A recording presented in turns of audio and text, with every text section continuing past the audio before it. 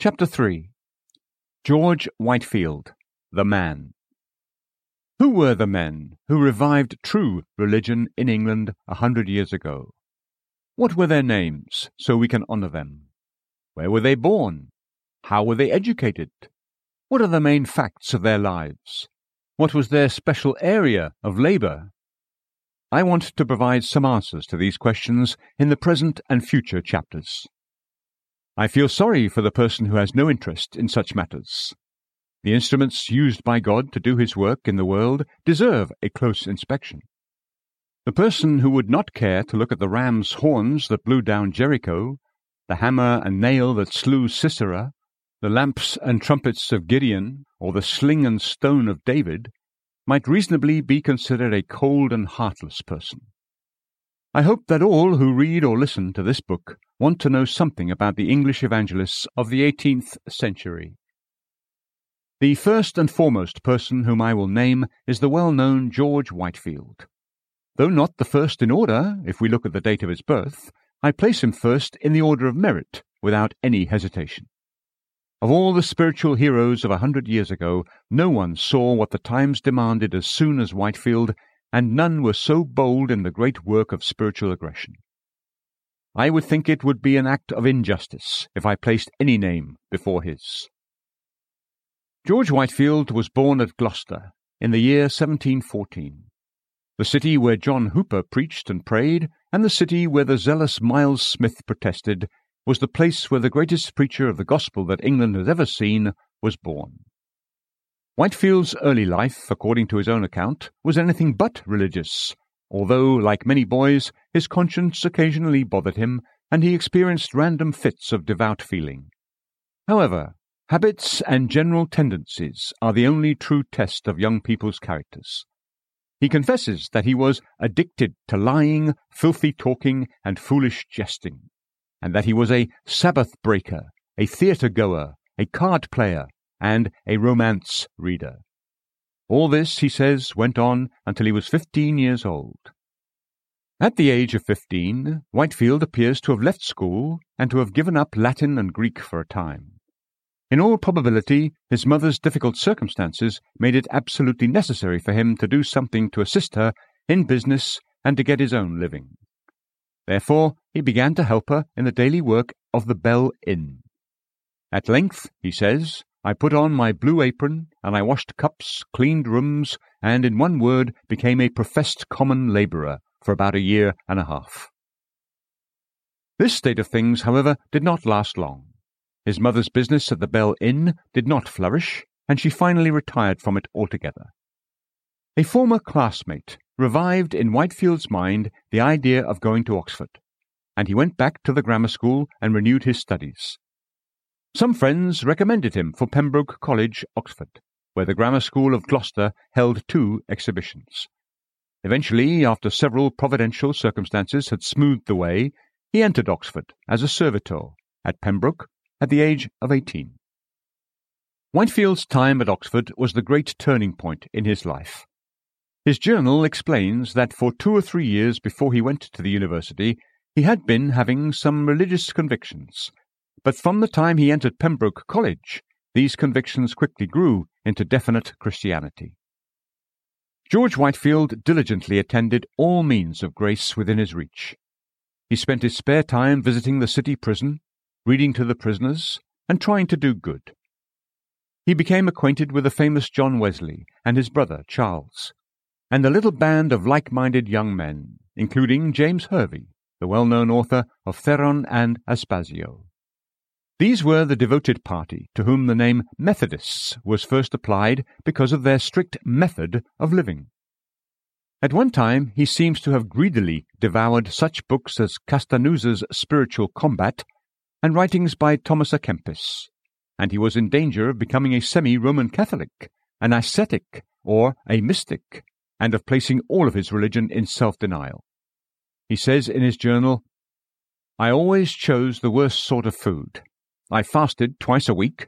My apparel was humble. I thought it unbecoming a penitent to have his hair powdered. I wore woolen gloves, a patched gown, and dirty shoes. And though I was convinced that the kingdom of God did not consist in meat and drink, Yet I resolutely persisted in these voluntary acts of self-denial, because I found in them great promotion of the spiritual life. He was gradually delivered out of all this darkness, partly by the advice of one or two experienced Christians, and partly by reading such books as Henry Scougal's Life of God in the Soul of Man, William Law's Serious Call to a Devout and Holy Life, Richard Baxter's Call to the Unconverted, Joseph Aline's Alarm to Unconverted Sinners, and Matthew Henry's commentary on the Bible. Whitefield wrote, "Above all, my mind being now more opened and enlarged, I began to read the Holy Scriptures upon my knees, laying aside all other books, and praying over, if possible, every line and word. This proved food indeed, and drink indeed, to my soul. I daily received fresh life, light, and power from above. I got more true knowledge from reading the Book of God in 1 month than I could ever have acquired from all the writings of men." Once he understood the glorious liberty of Christ's gospel, Whitefield never turned again to asceticism, legalism, mysticism, or strange views of Christian perfection. The experience received by bitter conflict was most valuable to him. Once he thoroughly grasped the doctrines of free grace, they took deep root in his heart, and became, as it were, bone of his bone, and flesh of his flesh. Of all the little band of Oxford Methodists, none seemed to have gotten hold so soon of clear views of Christ's gospel as he did, and none kept it so unwaveringly to the end. At the early age of 22, Whitefield was admitted to holy orders by Bishop Benson of Gloucester on Trinity Sunday, 1736. He did not seek his own ordination. The bishop heard of his character from Lady Selwyn and others. He sent for Whitefield, gave him a little money to buy books, and offered to ordain him whenever he wanted, even though he was only 22 years old. This unexpected offer came to him when he was full of doubts about his own fitness for the ministry. It cut the knot and brought him to the point of decision. "I began to think," he said, "that if I held out longer, I would be fighting against God." Whitefield's first sermon was preached in the very town where he was born, at the church of St. Mary le Crypt in Gloucester. His own description of it is the best account that can be given. "Last Sunday, in the afternoon, I preached my first sermon in the church of St. Mary le Crypt, where I was baptized, and also first received the sacrament of the Lord's Supper. Curiosity, as you may easily guess, drew a large congregation together upon this occasion. The sight awed me a little at first, but I was comforted with a heartfelt sense of the divine presence. I soon found the unspeakable advantage of having been used to public speaking when a boy at school, and of exhorting the prisoners and poor people at their private houses while at the university. By these means I was kept from being overly daunted. As I proceeded, I perceived the fire kindled, until at last, though so young and amid a crowd of those who knew me in my childish days, I trust I was enabled to speak with some degree of gospel authority. A few people mocked, but most seemed for the present affected. I have since heard that a complaint was made to the bishop that I drove 15 people mad the first sermon. The worthy prelate wished that the madness might not be forgotten before the next Sunday." Almost immediately after his ordination, Whitefield went to Oxford and earned his Bachelor of Arts degree. He then began his regular ministerial life by undertaking temporary duty at the Tower Chapel in London for 2 months. While there, he preached continually in many London churches. Among others, he preached in the parish churches of Islington, Bishopsgate, St. Dunstan's, St. Margaret's, Westminster, and Bow in Cheapside. From the very beginning, he obtained a degree of popularity such as no preacher before or since has probably ever reached. Whether on weekdays or Sundays, the churches were crowded wherever he preached, and an immense impression was made. The plain truth is that a really eloquent, extemporaneous preacher, preaching the pure gospel with most uncommon gifts of voice and manner, was at that time entirely unique in London. The congregations were taken by surprise and carried by storm. From London, George Whitefield went for 2 months to the village of Dummer, a little rural parish in Hampshire, near Basingstoke. This was a totally new sphere of action, and he seemed like a man buried alive among poor illiterate people, He was soon reconciled to it, though, and thought afterward that he benefited much by conversing with the poor. From Dummer he accepted an invitation that had been much urged upon him by the Wesleys to visit the colony of Georgia in North America, and assist in the care of an orphan house that had been set up near Savannah for the children of colonists. After preaching for a few months in Gloucestershire, and especially at Bristol and Stonehouse, he sailed for America in the latter part of 1737, and continued there about a year. The affairs of this orphan house, it can be noted, occupied much of his attention from this period of his life until he died. Although well-intentioned, it seems to have been a design of very questionable wisdom, and certainly brought Whitefield a world of anxiety and responsibility to the end of his days. Whitefield returned from Georgia in the latter part of the year 1738, partly to obtain priest's orders, which were conferred on him by his old friend Bishop Benson, and partly on business connected with the orphan house. Soon, however, he discovered that his position was no longer what it was before he sailed for Georgia. The majority of the clergy were no longer favourable to him, but regarded him with suspicion as an enthusiast and a fanatic. They were especially opposed to him preaching the doctrine of regeneration or the new birth as something that many baptized persons greatly needed. The number of pulpits to which he had access rapidly diminished. Church officials who had no eyes for drunkenness and impurity were filled with intense indignation about what they called breaches of order. Bishops who could tolerate Arianism, Socinianism, and Deism were filled with indignation at a man who fully declared the atonement of Christ and the work of the Holy Spirit, and they began to denounce him openly. Beginning at this period of his life, Whitefield's field of usefulness within the Church of England narrowed rapidly on every side. The turning point of the whole course of Whitefield's ministry was his adoption of the system of open-air preaching. Seeing that thousands everywhere would not attend any place of worship, but spent their Sundays in idleness or sin, and were not to be reached by sermons within walls, he resolved, in the spirit of holy aggression, to go out after them into the highways and hedges, on his Master's principle, and compel them to come in. Luke 14:23. His first attempt to do this was among the coal miners at Kingswood, near Bristol, in February of 1739. After much prayer, he one day went to Hanham Mount, stood upon a hill, and began to preach from Matthew 5:1-3 to about 100 miners. The news about Whitefield's open-air preaching soon spread. The number of hearers rapidly increased until the congregation amounted to many thousands. His own account of the behaviour of these neglected miners, who had never been in a church in their lives, is deeply touching. He wrote to a friend, "Having no righteousness of their own to renounce, they were glad to hear of a Jesus who was a friend to publicans, and who came not to call the righteous but sinners to repentance. The first discovery of their being affected was the sight of the white gutters made by their tears, which plentifully fell down their black cheeks as they came out of their coal pits. Hundreds of them were soon brought under deep conviction, which, as the event proved, happily ended in a sound and thorough conversion. The change was visible to all, though many people chose to impute it to anything other than the finger of God. As the scene was quite new, it often occasioned many inward conflicts. Sometimes, when 20,000 people were before me, I did not have in my own thought a word to say either to God or them. But I was never totally deserted, and frequently, for to deny it would be lying against God, was so assisted that I knew by happy experience what our Lord meant by saying, 'Out of his belly shall flow rivers of living water.' John 7:38. The open skies above me, the prospect of the adjacent fields, with the sight of thousands, some in coaches, some on horseback, and some in the trees, and at times all affected and in tears, was almost too much for me, and quite overcame me."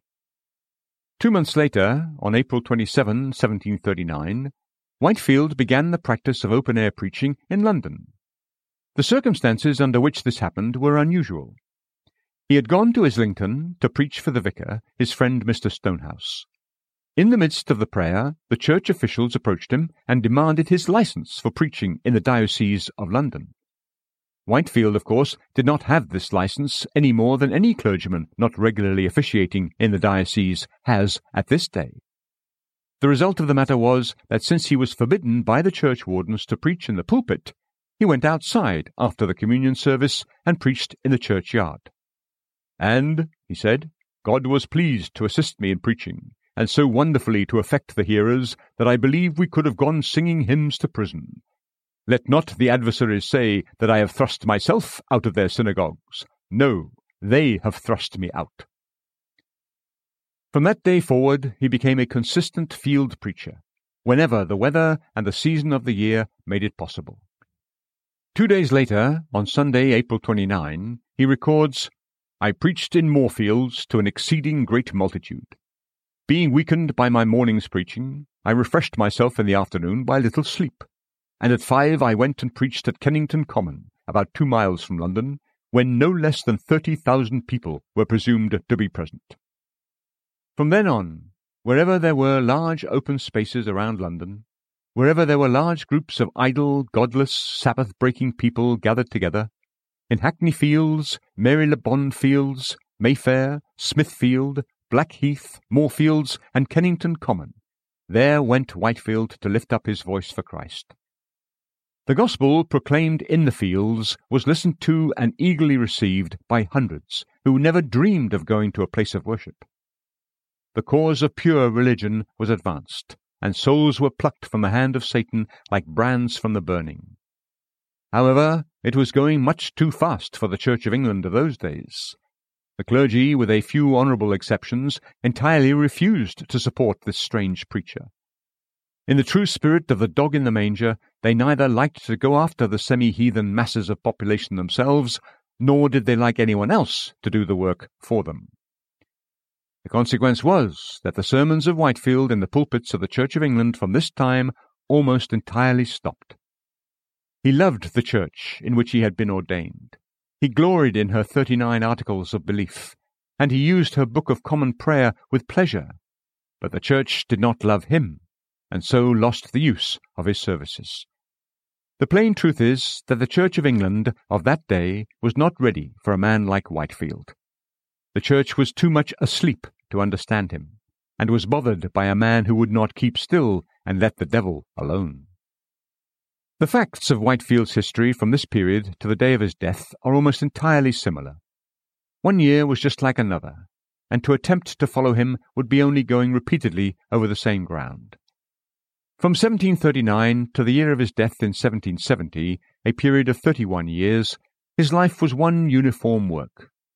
He was eminently a man of one thing, and he was always about his master's business. From Sunday mornings to Saturday nights, from January 1 to December 31, except when laid aside by illness, he was almost incessantly preaching Christ and going about the world pleading with people to repent and come to Christ and be saved. There was hardly a considerable town in England, Scotland, or Wales that he did not visit as an evangelist. When churches were open to him, he gladly preached in them, and when only chapels could be obtained, he cheerfully preached in chapels.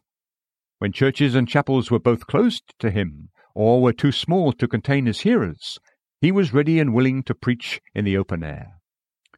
For 31 years he laboured in this way, always proclaiming the same glorious gospel, and always, as far as man's eye can judge, with immense effect.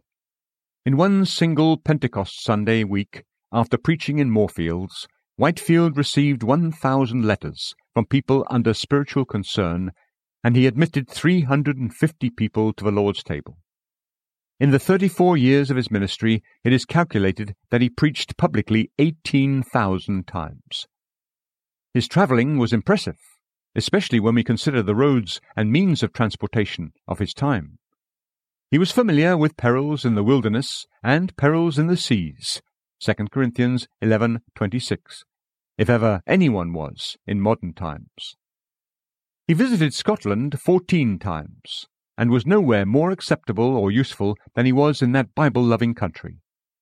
He crossed the Atlantic back and forth 7 times in miserable, slow-sailing ships, and captured the attention of thousands in Boston, New York, and Philadelphia.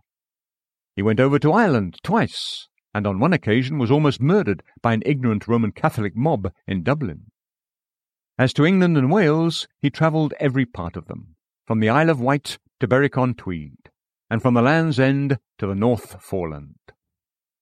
His regular ministerial work in London for the winter season, when field preaching was necessarily suspended, was something tremendous. His weekly engagements at the Tabernacle in Tottenham Court Road, which was built for him when the pulpits of the established church were closed, comprised the following work. Every Sunday morning he administered the Lord's Supper to several hundred communicants at 6:30. After this he read prayers and then preached both morning and afternoon. Then he preached again in the evening at 5:30 and concluded by addressing a large society of widows, married people, young men, and old maids, all sitting separately in the area of the tabernacle, with exhortations suitable to their respective situations. On Monday, Tuesday, Wednesday, and Thursday mornings he preached regularly at 6. On Monday, Tuesday, Wednesday, Thursday, and Saturday evenings he delivered lectures. This, it will be observed, made 13 sermons a week. And all this time he was carrying on a large correspondence with people in almost every part of the world. It indeed seems astonishing that any human frame could so long endure the labours that Whitefield went through. It is no less amazing that his life was not cut short by violence, to which he was frequently exposed. However, he was immortal until his work was done. He died at last very suddenly at Newburyport, Massachusetts, on Sunday, September 29, 1770, at the comparatively early age of 56. He was once married to a widow named Elizabeth James of Abergavenny, Wales, who died before him. If we can judge from the little mention made of his wife in his letters, his marriage does not seem to have contributed much to his happiness. He left no children, but he left a name far better than that of sons and daughters. Never, perhaps, was there a man of whom it could be so truly said that he spent and was spent for Christ.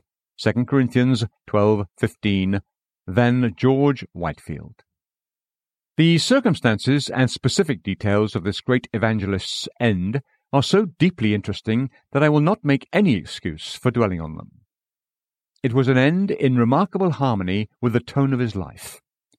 He died as he had lived for more than 30 years, preaching to the very last. He literally almost died in harness.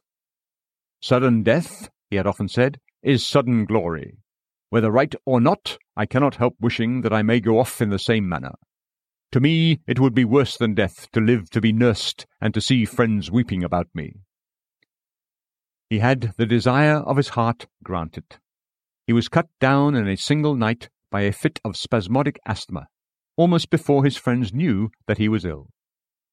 On the morning of Saturday, September 29, the day before he died, Whitefield set out on horseback from Portsmouth, New Hampshire, in order to fulfill an engagement to preach at Newburyport on Sunday. On the way, unfortunately, he was earnestly pleaded with to preach at a place called Exeter, and although feeling very ill, he didn't have the heart to refuse. A friend remarked before he preached that he looked more uneasy than usual, and said to him, "Sir, you are more fit to go to bed than to preach." To this Whitefield replied, "True, sir." Then, turning aside, he clasped his hands together, looked up, and said, "Lord Jesus, I am weary in your work, but not of your work. If I have not yet finished my course, let me go and speak for you once more in the fields, seal your truth, and come home and die." He then went and preached to a very great multitude in the fields from 2 Corinthians 13:5 for about 2 hours. It was his last sermon, and was a fitting conclusion to his whole career. An eyewitness has given the following remarkable account of this closing scene of Whitefield's life. He rose from his seat and stood erect. His appearance alone was a powerful sermon. The thinness of his face, the paleness of his countenance, and the evident struggling of the heavenly spark in a decayed body for utterance were all deeply interesting. The spirit was willing, but the flesh was dying. He remained like this for several minutes, unable to speak. He then said, "I will wait for the gracious assistance of God, for he will, I am certain, assist me once more to speak in his name." He then delivered perhaps one of his best sermons. The latter part contained the following passage. I go to a rest prepared. My sun has given light to many, but now it is about to set. No, to rise to the zenith of immortal glory. I have outlived many on earth, but they cannot outlive me in heaven. Many will outlive me on earth, and will live when this body is no more. But there, O thought divine, I will be in a world where time, age, sickness, and sorrow are unknown. My body fails, but my spirit expands. How willingly would I live forever to preach Christ, but I die to be with him.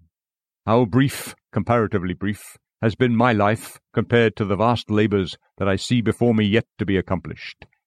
But if I leave now, while so few care about heavenly things, the God of peace will surely visit you. After the sermon was over, Whitefield ate with a friend, and then rode on to Newburyport, though greatly fatigued. Upon arriving there, he ate supper early, and then went to bed. Tradition says that as he went upstairs with a lighted candle in his hand, he couldn't resist the inclination to turn around at the top of the stairs and speak to the friends who were assembled to meet him. As he spoke, the fire kindled within him, and before he could conclude, the candle that he held in his hand had actually burned down to the socket. He went to his bedroom to come out no more alive. A violent fit of spasmodic asthma seized him soon after he got into bed, and before 6 o'clock the next morning the great preacher was dead. If ever anyone was ready for his change, Whitefield was that man. When his time came, he had nothing to do except die. He was buried where he died, in a vault beneath the pulpit of the church where he had intended to preach. His sepulchre is shown to this very day, and nothing makes the little town where he died as famous as the fact that it contains the bones of George Whitefield. These are the leading facts in the life of the Prince of English Evangelists of 100 years ago. His personal character, the real extent of his usefulness, and some account of his style of preaching are subjects that I must keep for the next chapter.